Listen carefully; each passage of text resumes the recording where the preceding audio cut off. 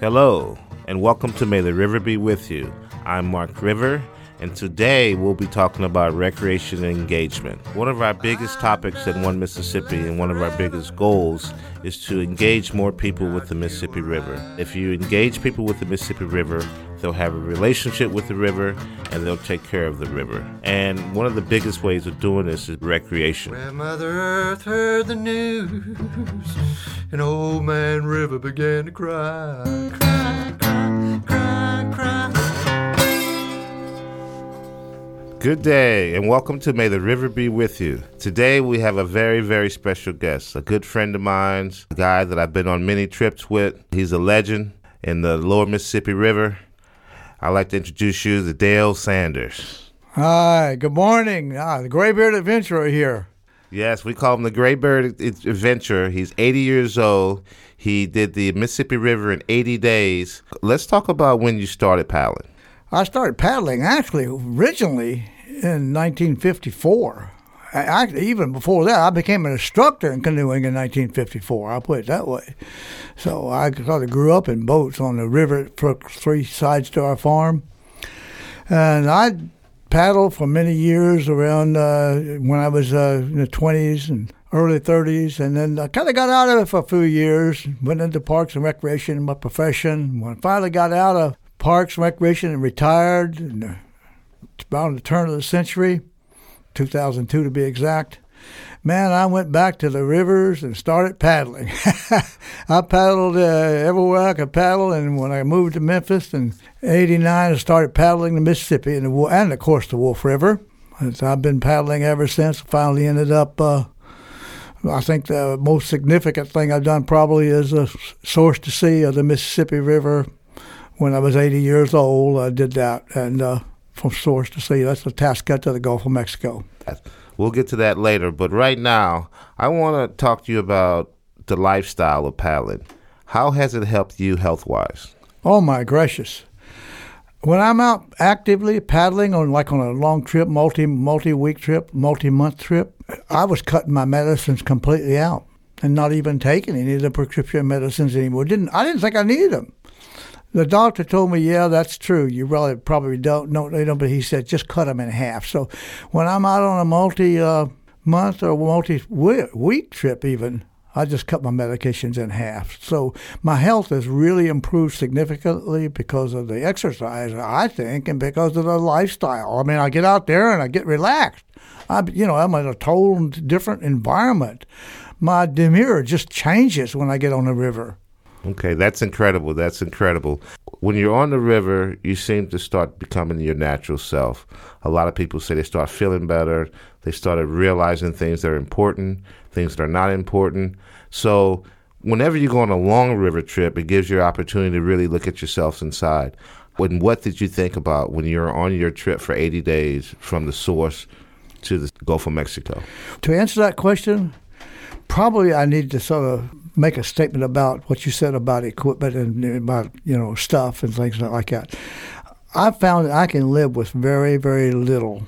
We don't have to have a lot of stuff to be happy. As a matter of fact, I think on the river paddling and on the trails hiking, I think it's probably helped me more than anything else to get satisfied with living with just very, very essential. Sometimes just what you can get on your backpack. So the lifestyle of the river has really been an important thing in developing my character and developing my health, in my opinion. I'm saying you were on the river for 80 days. I mean, where did your emotions go? Did they stay positive the whole time, or did you just you go up and down, or did you whine like the river? I got to tell you, when you're on the river for 80 days, there are going to be moments and there are going to be times when you think about, I got to quit. I got to get off this river. I can't do it. But you just don't quit. Matter of fact, someone told me once, don't ever quit on a bad day. And sometimes you just can't find a good day to quit on. Okay. But it's a good experience. And what the bottom line is, isolation and being on the river actually opens your thinking up so much that it's hard to explain, but you just become a different person. The demeanor, I just calm down. Everything just changes and gets better. Wow, that's great. That's great. So, staying on that note, why do you think not many people take advantage of these, what do you call it, holistic properties of the river? And what can we do to get people to go out to the river more? Well, number one is I think people need to understand that they got to get outside and do some activities. They have to pick something to do outside. There are 3 ingredients to staying healthy, in my opinion, and activity is the third one. And what's better than the river, to get out and get active? You've got everything out there. You work every muscle you have, and you're out there sometimes alone in a boat. It's just like in a wilderness, literally in a wilderness area. I paddled one time from Cairo to Memphis. That's over 100 miles without seeing another human being. Now, that's really isolated. People don't realize how isolated the Mississippi River is. And people don't realize how being isolated sometimes really helps us to grow in life. Really helps us to, that's wonderful to really stuff. see where we are and what we are on this earth. Oh, right on. That's beautiful. Okay, now explain one thing to me. Explain what the Wolf River Conservatory is and what's your role. Well, the Wolf River Conservancy? Yes. I started volunteering for the Wolf River Conservancy back in around 2000, early 2000s, as a matter of fact, river guiding on the Mississippi River.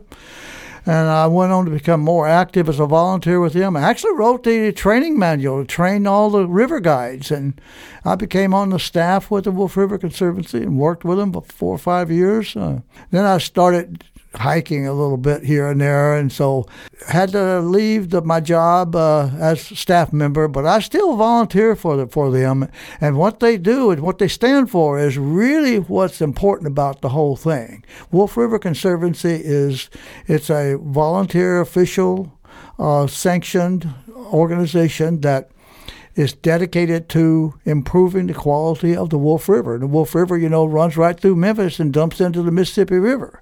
And now I must say that their efforts to save the river by many, many different branches. They clean it up, they buy the land, they put land in easements, and they do anything they can to protect the shoreline and the water quality. And it is improved so much you can now eat the fish, literally, and you can swim safely in the Wolf River. So they have really done a great job.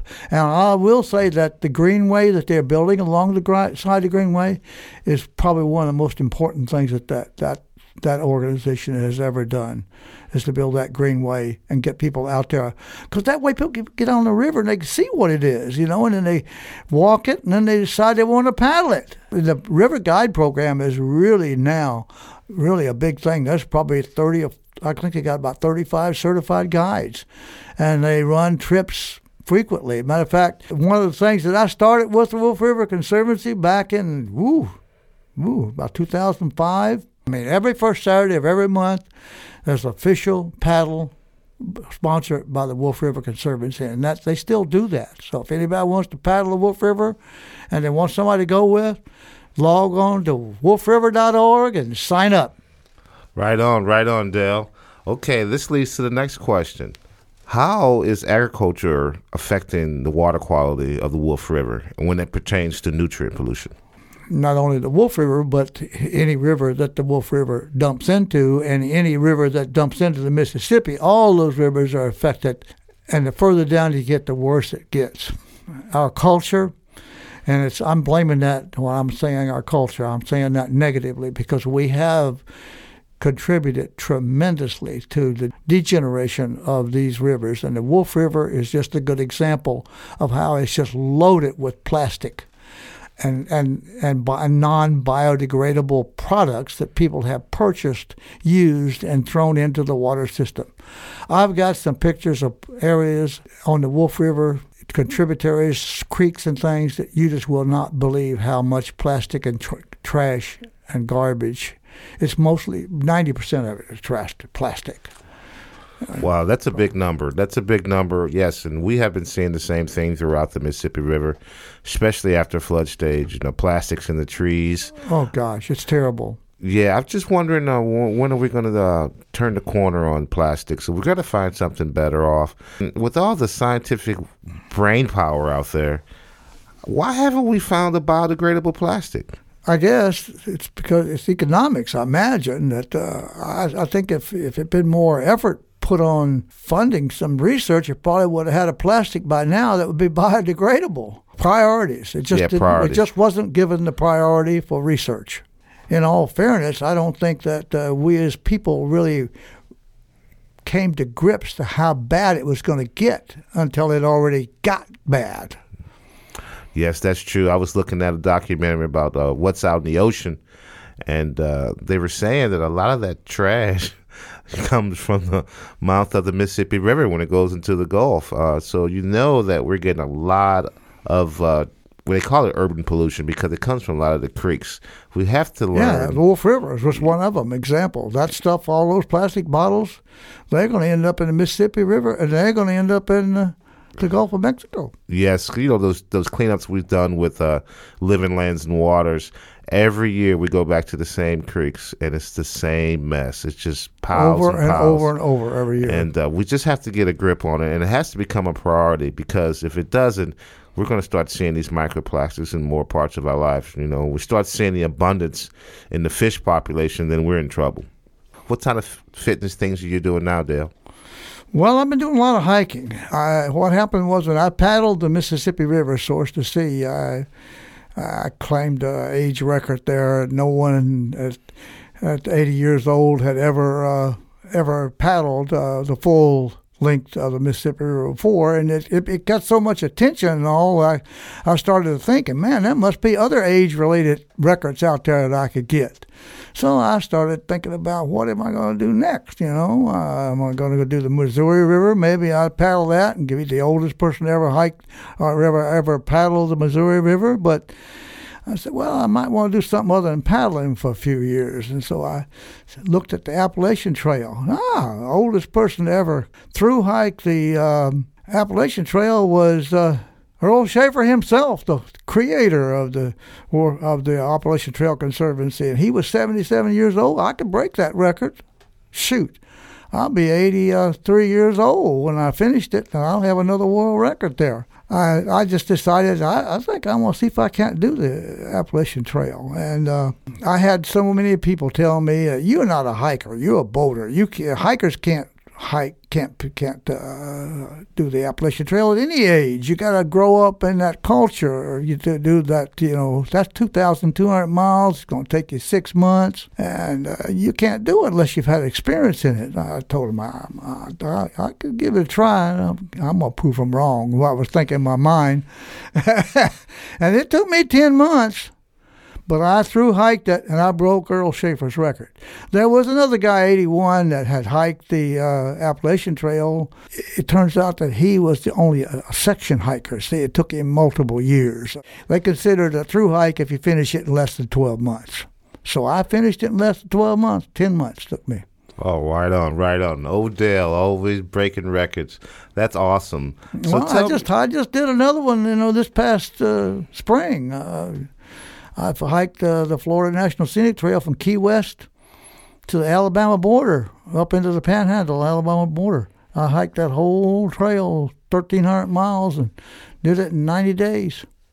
Wow. So you're telling me you've kind of gone on land now. You think you'll ever return to the rivers? Oh, yeah. I'm right now, matter of fact, I just got back 2 weeks ago from hiking the Alabama roadwork from the Florida Trail up toward Springer Mountain, which is where the Appalachian Trail starts. And this fall I'm going to finish that all out and hike the Pinhoti Trail over to Springer Mountain. And then next year my plan is to hike the International Appalachian Trail. That would be from central Maine, Mount Katahdin, to up at Gaspé, Canada, in Quebec, and once I do that, I will have completed not a through hike now, but once I do that, I will have completed the entire Eastern Continental Trail, and I'll hold another record. Nobody at my age has ever hiked that entire 5,400-mile trail before. Wow. You going to do it solo? Yeah, it'd be solo. Yeah, I've been hiking solo. I did the Appalachian Trail solo. I did the Florida Trail solo, Florida National Scenic Trail solo. And I was doing the Alabama Roadwork solo, and Pinhoti Trail, I'll go ahead and it goes over to where the Appalachian Trail starts, as I mentioned. I'll do that solo too.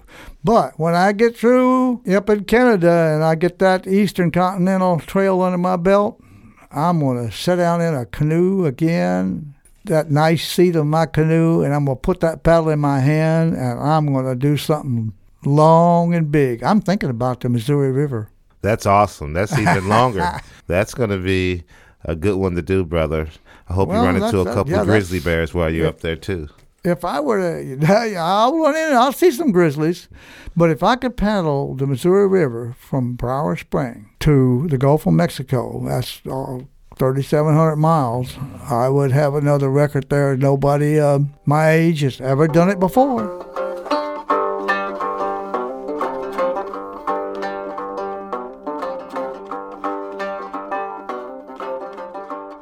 Welcome back to May the River Be With You. And now we have a river story by Dale Sanders. What is the wildest or the craziest thing that you've seen either on the Mississippi River or all your hiking adventures? Oh, man. I can tell you what scared me the most. What scared me the most was, have you ever heard of Lake Pippin up in Minnesota? The Mississippi has about 40 dams on it, 40 lakes.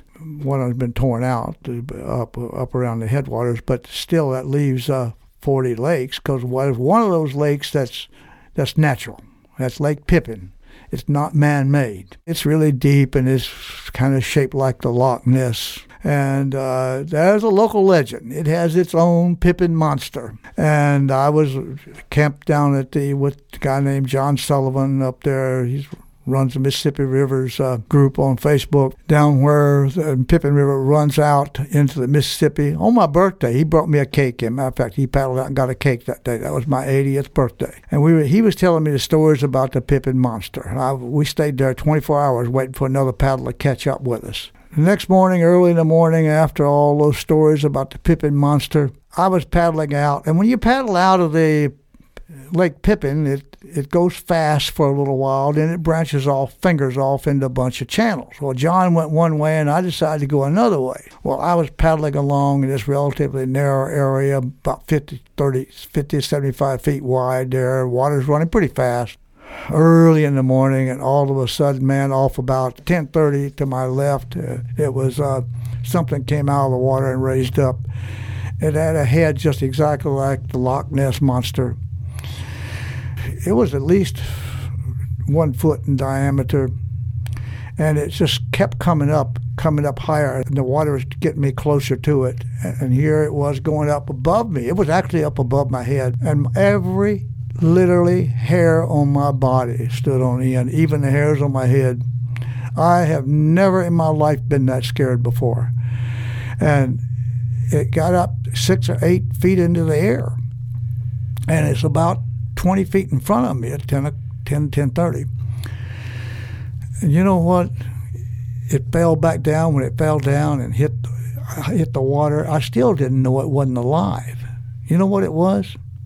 What was that? A log had been floating down just exactly in the right position, and one end of it hit the mud. And when it hit the mud and the water lifted it up and just raised it up, and it just happened to be shaped like a Loch Ness monster's head. And when it fell down and all, it just really looked like a monster coming up real early in the morning light, you know. Oh, yeah. Man, that was the scariest I have ever been on any paddle anywhere.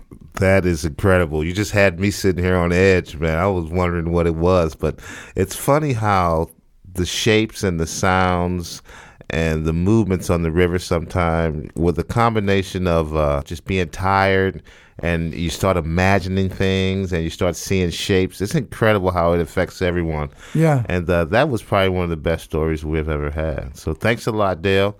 And that's going to conclude our interview, Dale. I thank you for all your great your great words and stories. And like we always say at the end of our show, may the river be with you. Thank you. Appreciate it. May the river be with you and Quapaw.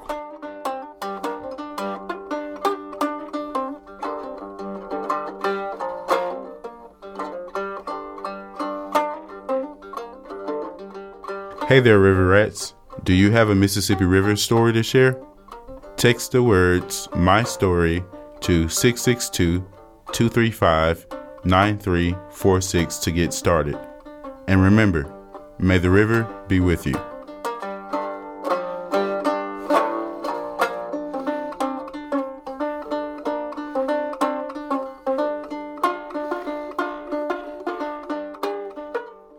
Hello out there, this is Mark River, and welcome to Reflections.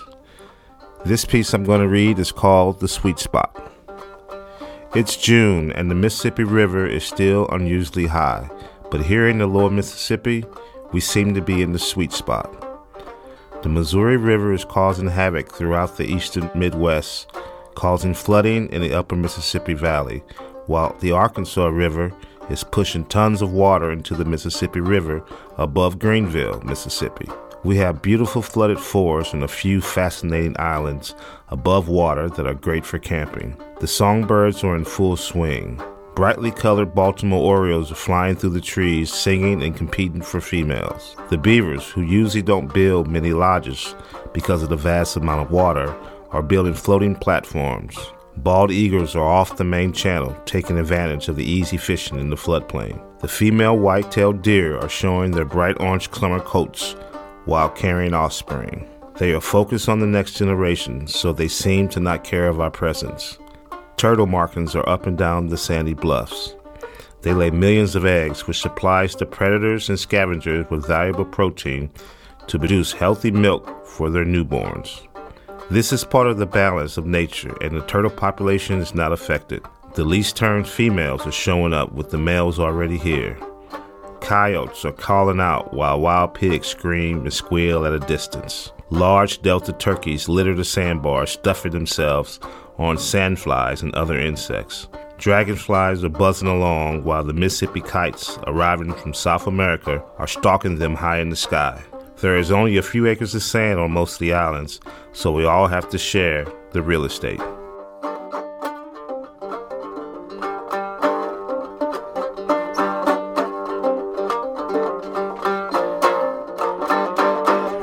Hey there, River Rats. Welcome back to May the River Be With You. This is your host, Charles Coleman, and today I want to talk about the benefits of outdoor recreation activities. So I have with us Todd Davis, Assistant Professor of Health and Physical Education and Recreation and Director of Outdoor Recreation at Delta State University. So Todd, before we dive in, could you first tell us a little bit about yourself? Yeah, I'm an assistant professor at Delta State, and I've been there 11 years now. I earned my doctorate of education at Delta State and then just sort of decided to stay. And it's been an interesting journey to be here in the Delta and in Mississippi, period. I am from a small town in North Idaho, way up in the mountains, called Kamiah, and I was born and raised on the Nez Perce Indian Reservation. My father was a wildlife biologist. My mother was an educator, and I think I just sort of took both of those aspects of their lives and kind of meshed it into one. I saw moving here 11 years ago as an adventure and an opportunity. I was in the Coast Guard as a rescue swimmer. I was stationed in Kodiak and Cape Cod. I coached girls basketball, taught in high school, worked for Parks and Recreation in aquatics director, youth programs. I've kind of done it all. Great. And as the director of outdoor recreation and as a professor, what are some courses or programs that you offer, and which ones do you think people receive the most gratification from? Our program is very unique because we have the only accredited program in the state of Mississippi, which means we are the only program that provides collegiate credit or college credit for these courses. There are 4 other programs in the state. Southern Miss, Mississippi State, and Ole Miss do have outdoor programs, but they are a student-based, fee-based trip program where, you just sign up and you go on these trips, but there's no academic credit or no academic coursework for them. Our program is unique in the sense that we do have academic course and we do have academic credit. We have a brand new state-of-the-art laboratory at Delta State that we built and constructed. So it has a rock wall with rope stations to learn how to tie knots and be involved in rock climbing. We have access to the aquatic center to do our canoe and kayak safety workshops and classes. And then, of course, the lab has a full workstation, lab tables, gear storage, so the students could come in and get all the gear and equipment and, touch it, play with it, set it up, repair it, and, of course, learn about it. We've conducted significant research through our program. I conducted a 2-year study with African-American students at all 4 of those major universities to finish my dissertation work on the perceptions about outdoor recreation among African-American students, 18 to 24. So we've been across the country, actually, at major associations presenting that research and data. We offer all the introductory courses, Intro to Sea Kayaking, Intro to Rock Climbing, Intro to Mountain Biking, Backpacking, Intro to Canoeing. And then we have an advanced class that allows those students who have done one of those intro classes to go on a longer expedition, like a 7 to 10 day expedition. And we do those on the Rio Grande River in Big Bend National Park in Texas. We also take students to Moab, Utah, and to the mountain bike trails. And then we also have gone to the Grand Canyon. We learned to mountain bike at Ackerman at Lake Choctaw. It's a Forest Service federal property down just south of Starkville, just north of Louisville.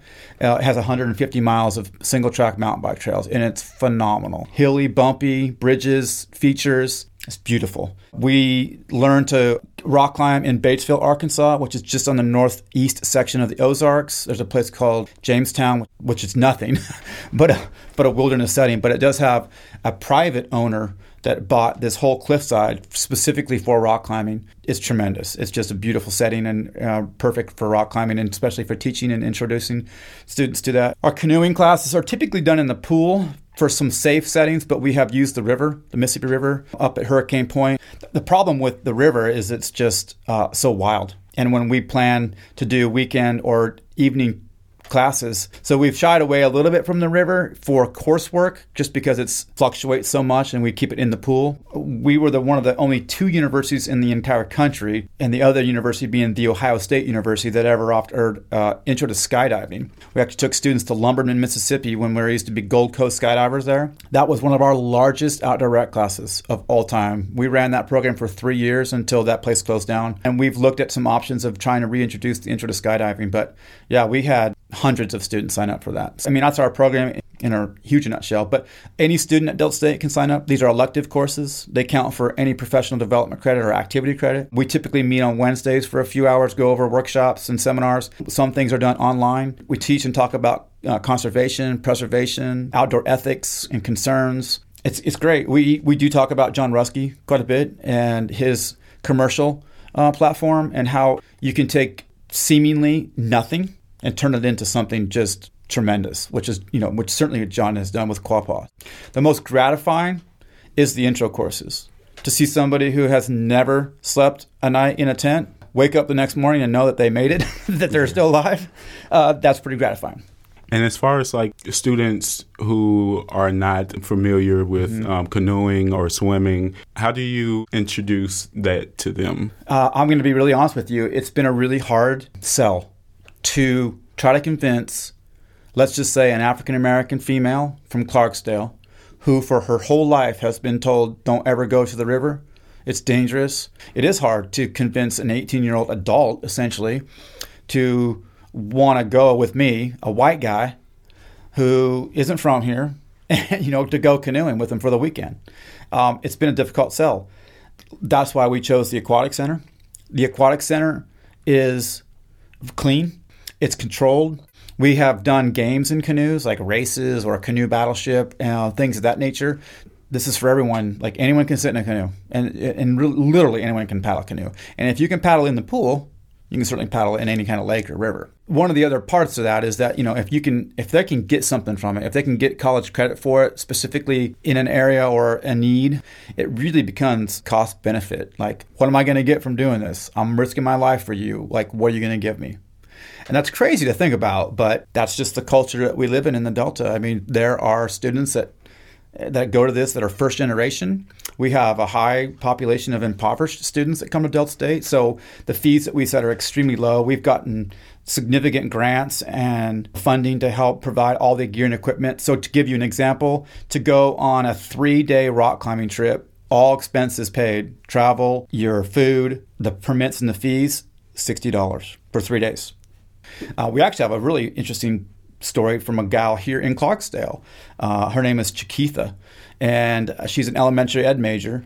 I convinced her to be a work study student for us. She was cleaning our gear and equipment for an entire year. And finally, she just approached my graduate assistant, who was a female at the time. She just said, is there any chance I could go on one of these trips? I mean, I've been cleaning these stuff for you guys. I've been packing it, but I've never gone. Can I use some of the money I make in work study to go? And we're like, if you want to go, we're going to get you on that bus and you ain't paying nothing. I'll even give you hours of work study to go. But we never force it upon anybody. We're like, if you want to go, let's make it happen. But we try to push the benefits and try to create, an inclusive culture for sure. But we really want somebody to go who wants to go, because there's nothing worse than trying to make someone to go and it's not for them. Because really, let's be honest, outdoor rec isn't for everybody. There's plenty of things to do for everyone. You can't make people want to, drink the water. They got to drink it. With that being said, we have started an all-female, gender-centric research project where we have taken all-female expeditionary groups, trained them from ground zero up. Last year was our first expedition to the Grand Canyon, and we did the Hermit Trail, which is considered to be one of the harder trails, all the way down, all the way back up in 3 days. We had several students, alumni, and faculty and staff that led the trip. It was extremely successful. These women have to learn how to set this stuff up, and they have to learn risk management because them and their crew depends on it. So with that being said, and it was so popular, we have launched a second aspect of this project, and we have a group that was just initiated last week that has already filled going to the Rio Grande in Big Bend, Texas for 7 days over Thanksgiving break. Again, all female, led by female, and all the research done with females. That's amazing. Yeah, it's really great. So you said you have a connection with the Mississippi River. What's that relationship like? Do you go often, or what would you encourage someone that hasn't been out to the river? So my relationship personally has been strong. I've been out to Island 67, 69. I've paddled all the way from Quapaw Landing all the way down to Bungie Landing several times, and I've actually taken students several times. We've taken probably 5 or 6 different student trips down the river. It's amazing. Yeah, what are some of your favorite stories about the Mississippi River? I mean, just the islands. The islands are like their own ecosystems out there. I mean, we talk about bird life, wildlife. I've seen black bear. I've seen deer. I've seen snake. I've seen goose. And birds and other birds that I've never even really seen before, especially during the migration. I mean, it's a funnel through there. And I mean, most of those birds use that river as a gateway and as a highway because there's uninhabited space. And those islands, I think, are safe havens for a lot of the bird life. So it is still so wild and scenic in a sense. I mean, it's certainly not federally legislated as wild and scenic, but it could and should be because it does provide, some of the most wild and scenic vistas that we have left in the state of Mississippi. Black Creek down in southern Mississippi is our only legislative 21-mile section of federally protected wild and scenic river. And I hope that anybody who's listening to this doesn't take offense, but it's a great river. I mean, it's nothing compared to the Mississippi. It's a mystery, It's just an interesting place for sure. But I certainly know why John is taking people down it, and I cannot appreciate it more for what he's doing for that river. Yeah, because the first time I went out on the river was probably last year for my first time, and it was great. And you've lived here how long? All my life, 28 years. And that's something. Yeah. So, I mean, you know what I'm talking about. It's hard, though, to explain what the river does for people. This river really does deserve respect, and it expects your respect because it will take from you if you're not careful. Yeah. And you bring up a point about, like education, and I think that's one of the educations is knowing when to go and when not to. Also knowing what equipment and gear you need. I would not suggest anybody just go out to Bungie Landing tomorrow and be like, oh, let's go kayaking. But can you? I mean, yeah, the answer is yeah. With the right education, the right time, with the right platform, right people, the right skill set, yeah, I mean, the river can provide you endless opportunities to be involved in recreation and, learn about conservation and visit those islands and be careful, but also be adventurous, and get out there and do stuff. It's probably one of the only wild places we have left in America, to be honest with you, is this section of the river right here.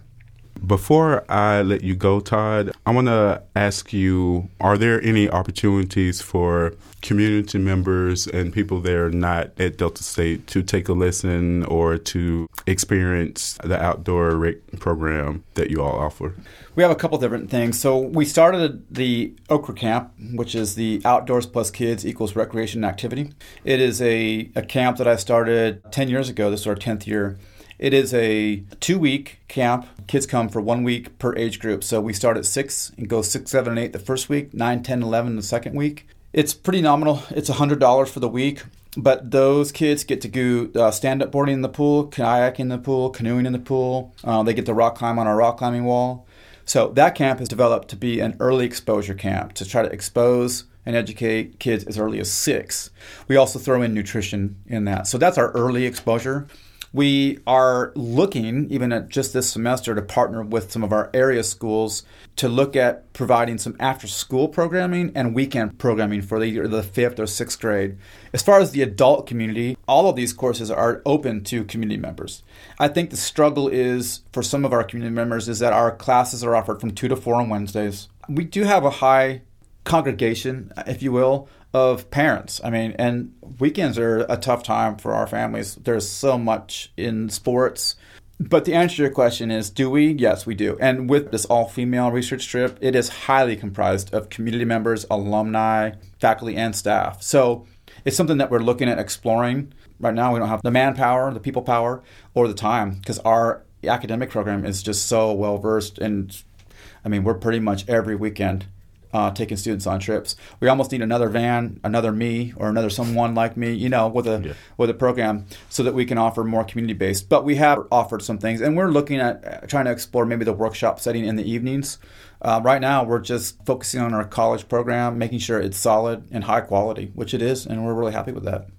Thank you, Todd, for being here with us today. I've learned a lot about outdoor recreation, and I just enjoyed you being here and chatting it up with us. Yeah, it's been great. Thanks for the invite. I appreciate it. All right, listeners, there you have it. This is May the River Be With You.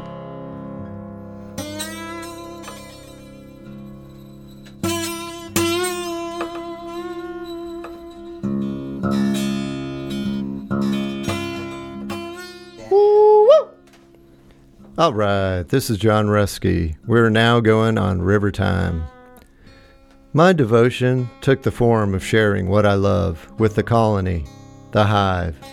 The overwhelming aroma of rich, muddy nectar led me to the garden. I found my paradise lost in the mud. Freedom no longer meant escape. It meant belonging to something greater than myself. I became a honeybee, a worker bee. In the river, she became my queen. Until my daughter Emma Lou came around, that is.